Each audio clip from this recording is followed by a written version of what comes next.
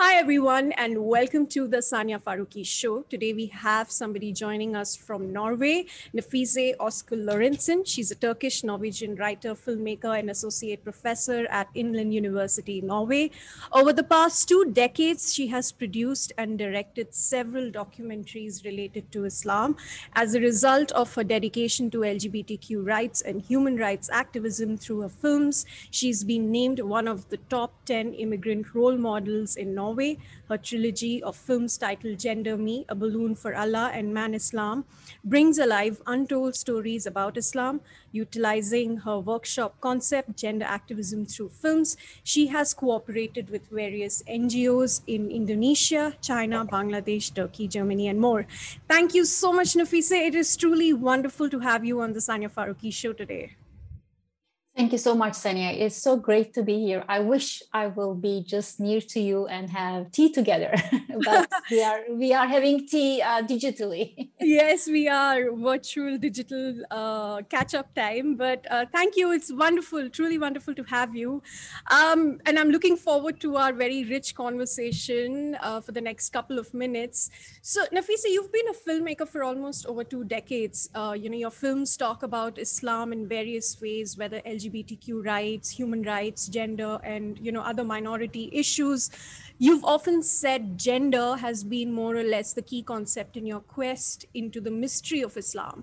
Tell us what got you inspired to choose gender and sexual reformation in Islam as a filmmaker. I think it's a little story from my childhood. I would like to share it to you so you can see why I was so fascinated with gender. My mother worked as a pediatrician and she was a single mother. And we traveled various cities in Turkey. And I was kind of a tomboy. Once a girl came to her office with the family, and she was really, really so amazingly pretty. And she had long hair, long dress, and she was very silent. And so the family, I think, was asking my mother, the kid, I think she was like my age at that time, like 6, 7 years old type of. And so I think the problem was the kid was not talking. So I was really fascinated, this beautiful, beautiful girl, especially her hair, just like, oh, I wish I could have like that. And so what I heard that the family actually, the mother had so many miscarriages. I think she lost many baby boys. And when she had her, and the family decided something very imaginary. Actually, the girl that I have seen was not a girl, it was a boy. And since the mother missed so many kids, so they tried not to bring all the bad spirits to this kid, and they changed her gender by making that he is, dressing girl dress. So the child has some other traumas, I guess, and this child was kind of silent. And I was so fascinated. I mean, I remember my fascination of like the family is just, want him to be her, and why type of thing. And the other thing which really affected me when it comes to gender, like it was not very common at that time that women are divorced. So I was kind of hiding, like, my father not with us, but he's kind of some other places type of thing. But many women who didn't have, jobs that the society really needed them, they were controlled by the society. But the society needed my mother. I mean, she was the only pediatrician. And in order to find a balance that they need her, she's a single mother, type of thing, they made her a man. So they called my mother Mr. Tendü. It was in east part of Turkey, a place called Erzincan, and it was like in the 70s. Okay. Yeah. So you can imagine like the 6-year-old girl, me, seeing all the patients, they are, the gender is flowing, and then you see that people are calling your mother is a man. Yeah. Like they are treating your mother as if she were a man. We went to, in the small villages in the east part of Turkey, it was not very common to have a woman without a man, but with a child, and she is in a way, serving the community. I mean, she's a doctor. Yeah. So, but I found that the gender thing that we are dealing with in the traditional societies, the people have actually lots of imagination. I mean, gender is not blocked. When they need it, they find out, I mean, if they need you and me, in a very traditional society, if they need storytellers like us, so they can find the ways in which they can accept the gender, but maybe they cannot accept the same things for another woman. So this imagination was, I think it was just amazing. I felt like it was kind of bizarre when I was growing up, but yeah, I think it is incredible. The Yeah. people are So very pragmatic. no, it is because obviously it had a strong impact on you, and that's why, when you decided that the films that you're going to work on, initially you did cover a lot of LGBTQ rights. What made you get into filming that, and why did you choose the Muslim society? Because I think when you made these films, they were also at a time and period when LGBT was not something that people spoke openly, or people came out, not as much as what they're doing today. These were very hush hush conversations. How easy or difficult was it for you to, as a storyteller, navigate through this subject and this topic? And also, why did you choose to do this? I have lots of friends in LGBTQ community, and I am very dedicated. I'm an, what can I say? I'm an hetero LGBT activist. So in order to be, in order to fight for the rights of your friends, you don't need to, I mean, share the same uh, gender identity. Or share the same nationality. It's just like, because we are living in this one world, and we have to fight for each other's rights. So to answer your question is, again, I think my fight is not like, not only the rights of LGBT community, but it is just to create a new awareness and understanding about our double moral. So again, I'm not sure if you know, there is a Turkish singer. His name is Zeki Müren. He passed away many years ago, but he is like, I mean, he is the icon in Turkey. And he was homosexual, and not only that, he was also a drag queen. So he was the biggest fascination I have had when I was a kid. I mean, I love to just watch him with all these, very, very, very, very, fancy mini shorts, and like peacock dress, and lots of makeup and everything. And he was a great artist, and everyone, really everyone, even though in their mind and heart they are against LGBT, they loved Zeki Müren. And it was not an issue like if he's gay or not. No, he was like our, we called him sanat güneşi, our son of art type of thing. And my grandma was taking me to the concerts and to see him, and I was seeing all these women like getting crazy to hear his voice. So then I realized that, I mean, when you really make your art, and if you really come to this level, and then people just they kind of accept you, but they find stories to accept you. And so this double moral is very, very interesting for me. I mean, like you can see mothers and fathers, they are against their kids of being, gays and lesbians. But while they are against, when they are fighting with their kids, they are hearing Zeki Müren and crying because, he opens their hearts. This doubleness is very fascinating for me. Yeah. So this is what I would like to bring. I would like to bring the awareness of the very conservative people and ask them, who really affects you? I mean, whenever you feel so sad, which song you like?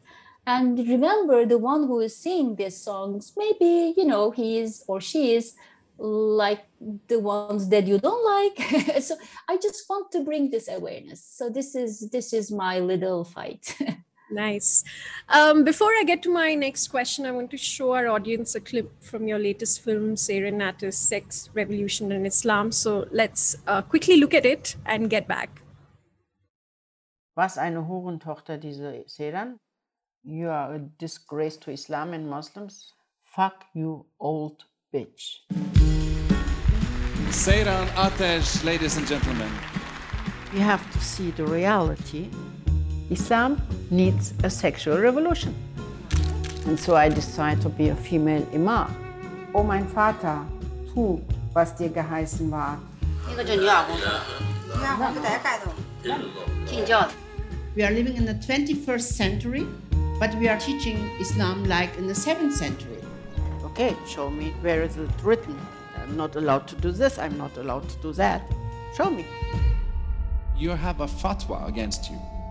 I have police protection since 2006. There are a lot of people who are willing to kill me. Ich wurde von mindestens 2 Kugeln getroffen. Hier, hier und hier. Onu hiç hatırlamak istemiyor. Tamam üzmek istemedim anne seni. Tamam. Özür dilerim. I still get goosebumps each time I watch that trailer. Tell us about Seren. She's one of the first female imams of Europe, and she's been through a lot. She's been attacked, shot by bullets. What made you identify and choose her as a character for your film? And she herself is also a very guarded individual. Literally, she has security and protection, and with so many things going on around her. How easy or difficult was it to film with her, to enter her world? And also from her side, how easy or difficult was it for her to allow you into her personal space? Absolutely. Seyran is a very, very powerful woman, but besides being powerful, she is so real.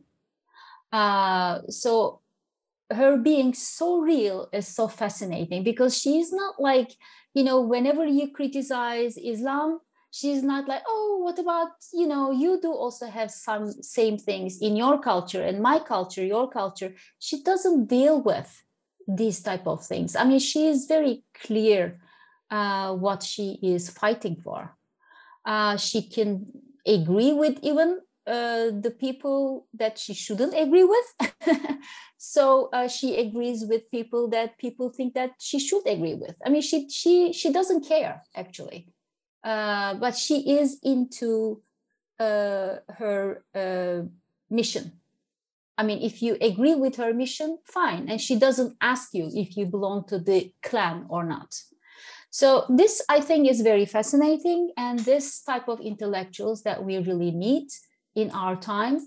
And I think the film is a journey through Seyran's life, from her humble beginning as a Muslim girl in Turkey's slums to a female leader, daring to challenge her own religion. And this daring is really, which really, in a way, triggered my voyage. So Seyran continues the travels around the world as a human rights and LGBTQ activist. And yes, she is the most police protected civilian woman, the most police protected civilian woman in Europe. Wow. So Seyran rebels against extremism, which I think it is very important, and hate, against hate, in the name of peace and love. So she is, just to tell about the journey, like actually my mother introduced me, Seyran, because she read an article in New York Times and she said that now you are working about female imams, but I mean, here you have Seyran Ateş, read this.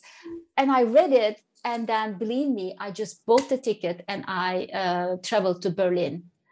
And it was a very amazing experience to meet her first time. Actually, in the film, the shot that we are seeing her with the bodyguards, that was my first shot. I mean, before I said hi to her, I had this, I was filming her.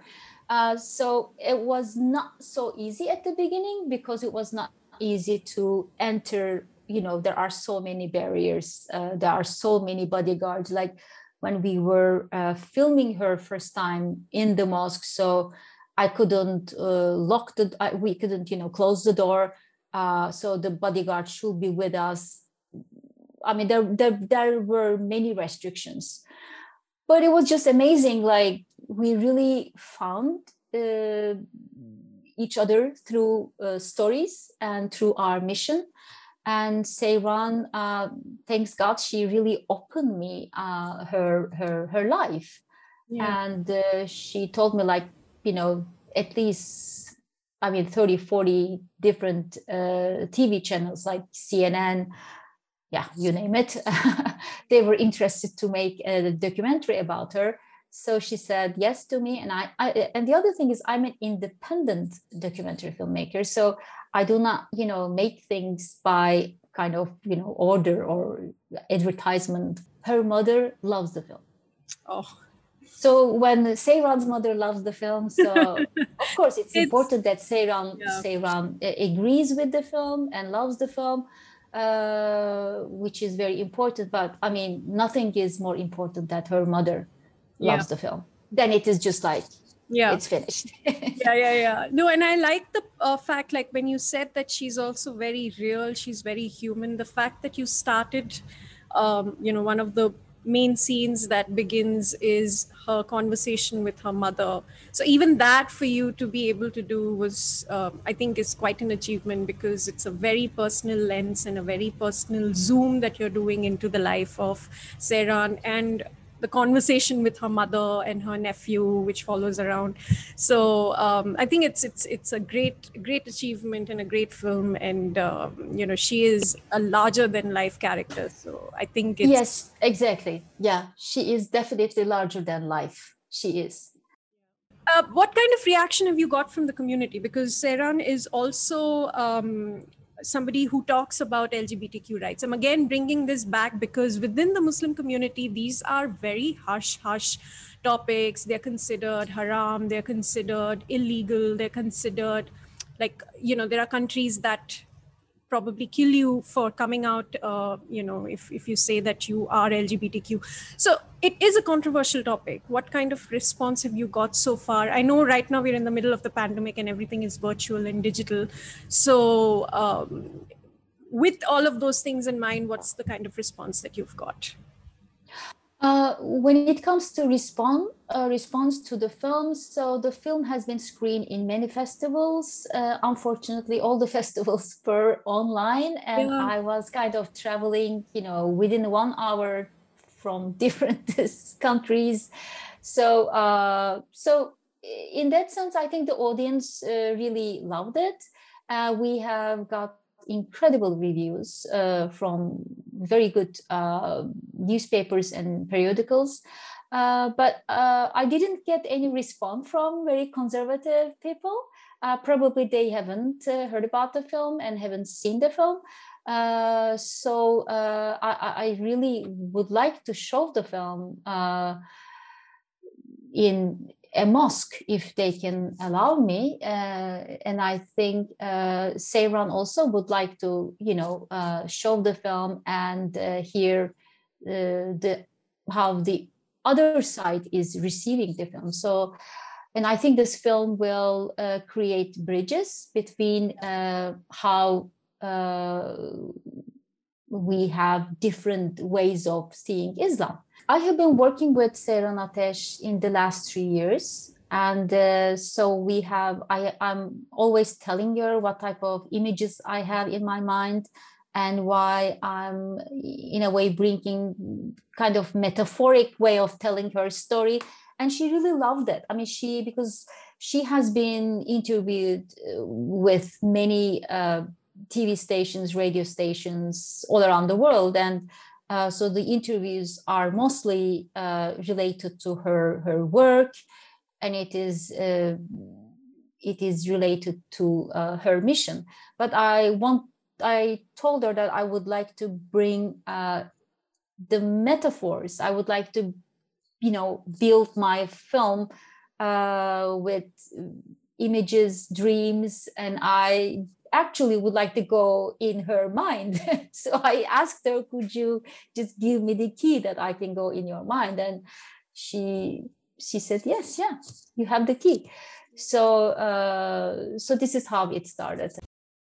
Your films do harbor gender sensitive issues. You're a Muslim woman yourself. So when you're out there making films on, the various topics as we discuss, LGBTQ, Islam, speaking to fundamentalists or people from extremely conservative societies and countries, how do you navigate that space? Does your own gender and religion bring burden to the set, or does it work in your favor? I think, I do not have, it's kind of like, if you are colorblind, you cannot distinguish the colors. And I think I'm kind of burden blind. I sometimes cannot distinguish the burdens that I have been facing. So because I am very dedicated, sometimes I just go, this way. I'm very dedicated to the mission. I mean, the mission for me is to tell the stories in a different way, which a person who totally disagrees with me will have some kind of a feeling in his or her heart. So this is like my mission. So in order to reach this mission, so I have to get rid of first of all my nefs, my ego, when I'm working on these topics. And then I should bring my curiosity in a very positive way that people, even they don't agree with me, they will start the conversation. So I met people who gave foot soldiers to Al-Qaeda. I talked to them when I was working in Man Islam, and I never hide my, my ideas. I never just, pretend, oh, I like your ideas type of thing. And I say, I'm there and you are there, and I really want to understand you. I mean, this is sincerely, I really want to understand you, because my goal is to build bridges between you and me. As a filmmaker, it's obviously difficult to enter the world. And I think that is something that you do very easily and you do very comfortably, to be able to, like you said, go into the mind of the person, the key to a person's mind to tell their bigger, broader stories. What about, as a filmmaker, I want to understand, do you face sexism, misogyny in the industry? Has it ever occurred, or has there been such challenges where because of your gender, you were not able to do your films, or you were not able to get funding, or you were not able to produce a story that you wanted to produce? Has your own gender ever been a challenge? Honestly, when it comes to funding, I think my gender is not an issue, and I have been working in this business for 2 decades at least. My films have done quite well, and when several festivals, when one film is finished and my friends say that, oh, it will be so easy for you to do the next film. Everything will be smooth. And it's never like that. Like for Seyran's film, so when I'm applying to the project, it's because of kind of my mind is very metaphorical and very, very surreal. And at the very beginning, like the commissioning editors, they don't really believe it. They always say, you should just be, one thing. You don't have so many layers type of thing. But it is my art and I don't compromise for that. So I always, at least I get, I don't know, like 3 no. And then I insist, and they think that, oh my God, she's going to apply for 10 years. We should get rid of her. And they gave me some money. I insist. I mean, you don't want me? Really? Oh, okay. I joined the club. I mean, I don't have the luxury of being hurt and being very sensitive and complain. So, but in that sense, I have found my way of communication. I stay, I insist, but I have had a very, very gentle, how can I describe it? I got so many gentle racism, gentle sexism. It is so gentle that you don't know how to handle. I mean, I feel very comfortable when I'm together with people. I mean, they are really on the other side of the other side, that we don't have the same images or same understanding of life. When I know where they are, so I can really communicate, because all my, system, I know how to communicate with them. But this gentle, white, educated, not only men and women, and sometimes talking to me about this, the techniques. Oh, excuse me, what did you say? Can you repeat again? Type of thing. This gentle exclusion and the gentle way of saying, you are not one of us. You see that? This type of this, the gestures, gentle exclusion, I think it is so fascinating. But you did face backlash for one of your films, A Gift from God, which is about the military coup in Turkey in 2019. And following that film, you can no longer travel back to Turkey. You spent almost 3 years working on that film. So tell us a little about it, and how did this film change your life? And this film also is slightly different from the kind of films that you've made. So what made you choose to make this film? And did you ever anticipate the kind of reaction or the response that you got once the film was out?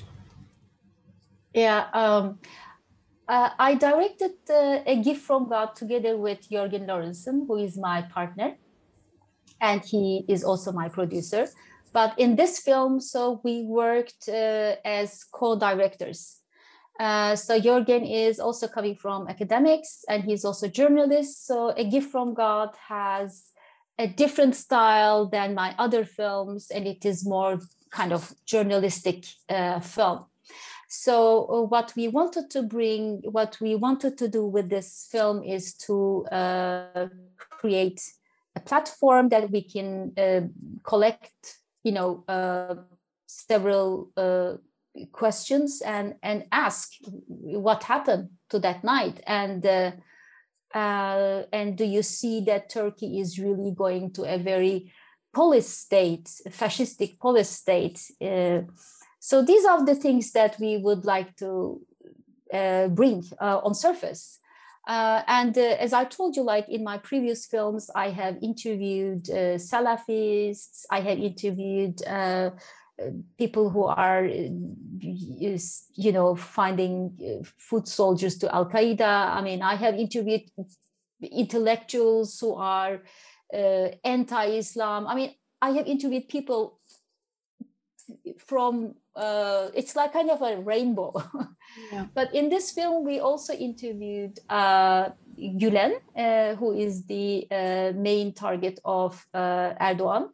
So that was it. Like, I mean, like people even didn't see the film. And then when they hear that we interview Gülen, how can you do that? I mean, why shouldn't I? I mean, I can interview anyone and everyone. It doesn't mean that I agree with them. Absolutely not.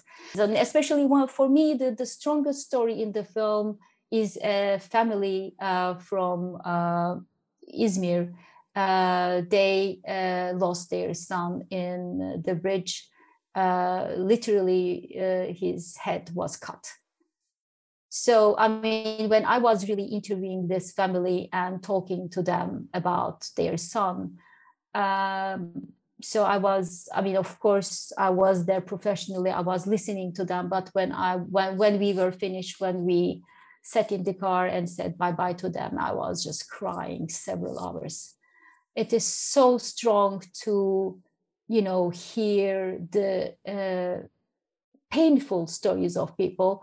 And then at the end, some mass majority supporters of Erdogan condemning these people as terrorists. I think it is just like, I just can't accept that. Yeah. So, and I don't regret that we have done this film, and we will do more things, I hope.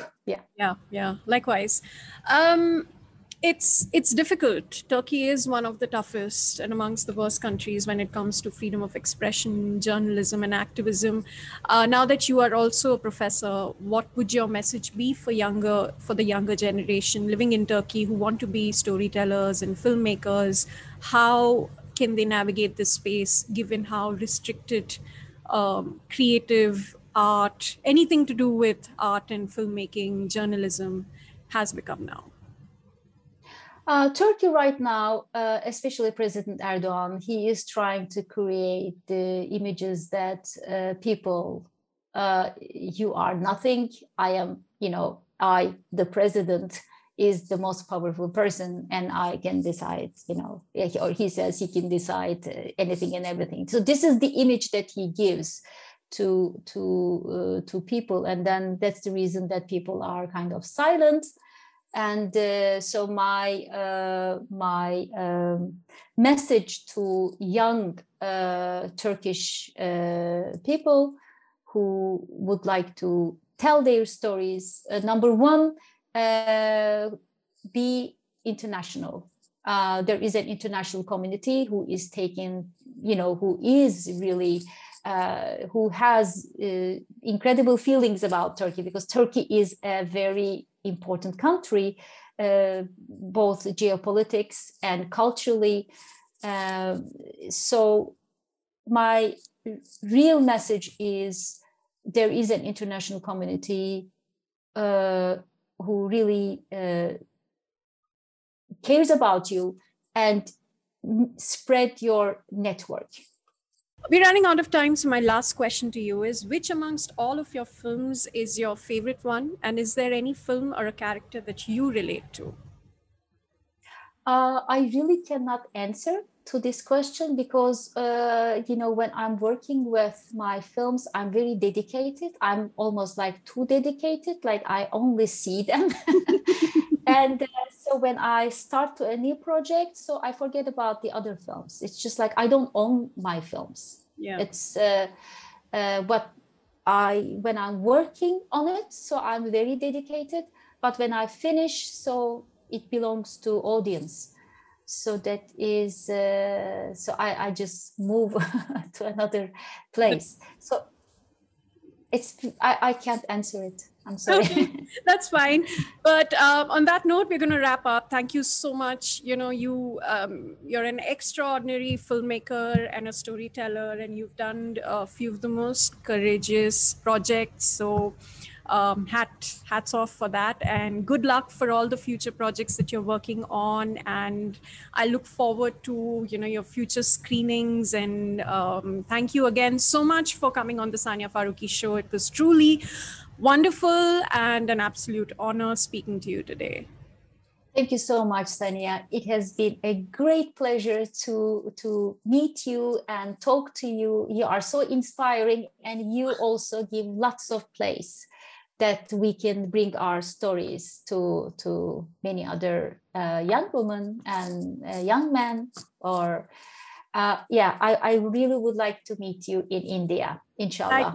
Likewise. I hope we do once this pandemic is over, and it would be wonderful to meet you. So no, thank you so much. It's been Thank you so much. great chatting with you. Please stay safe, and good luck with all your other projects. And thank you for Thanks. your thoughts on the Sanya Farooqui show as well. I truly appreciate that. Thank you so much. And for those of you who've tuned in, thank you so much for watching. I hope that you will subscribe to our YouTube channel, follow us on Facebook, Twitter, Instagram, Spotify, and also subscribe to our newsletter to keep up with all the updates on the Sanya Farooqui show. I'm going to be seeing you again next week. Bye-bye.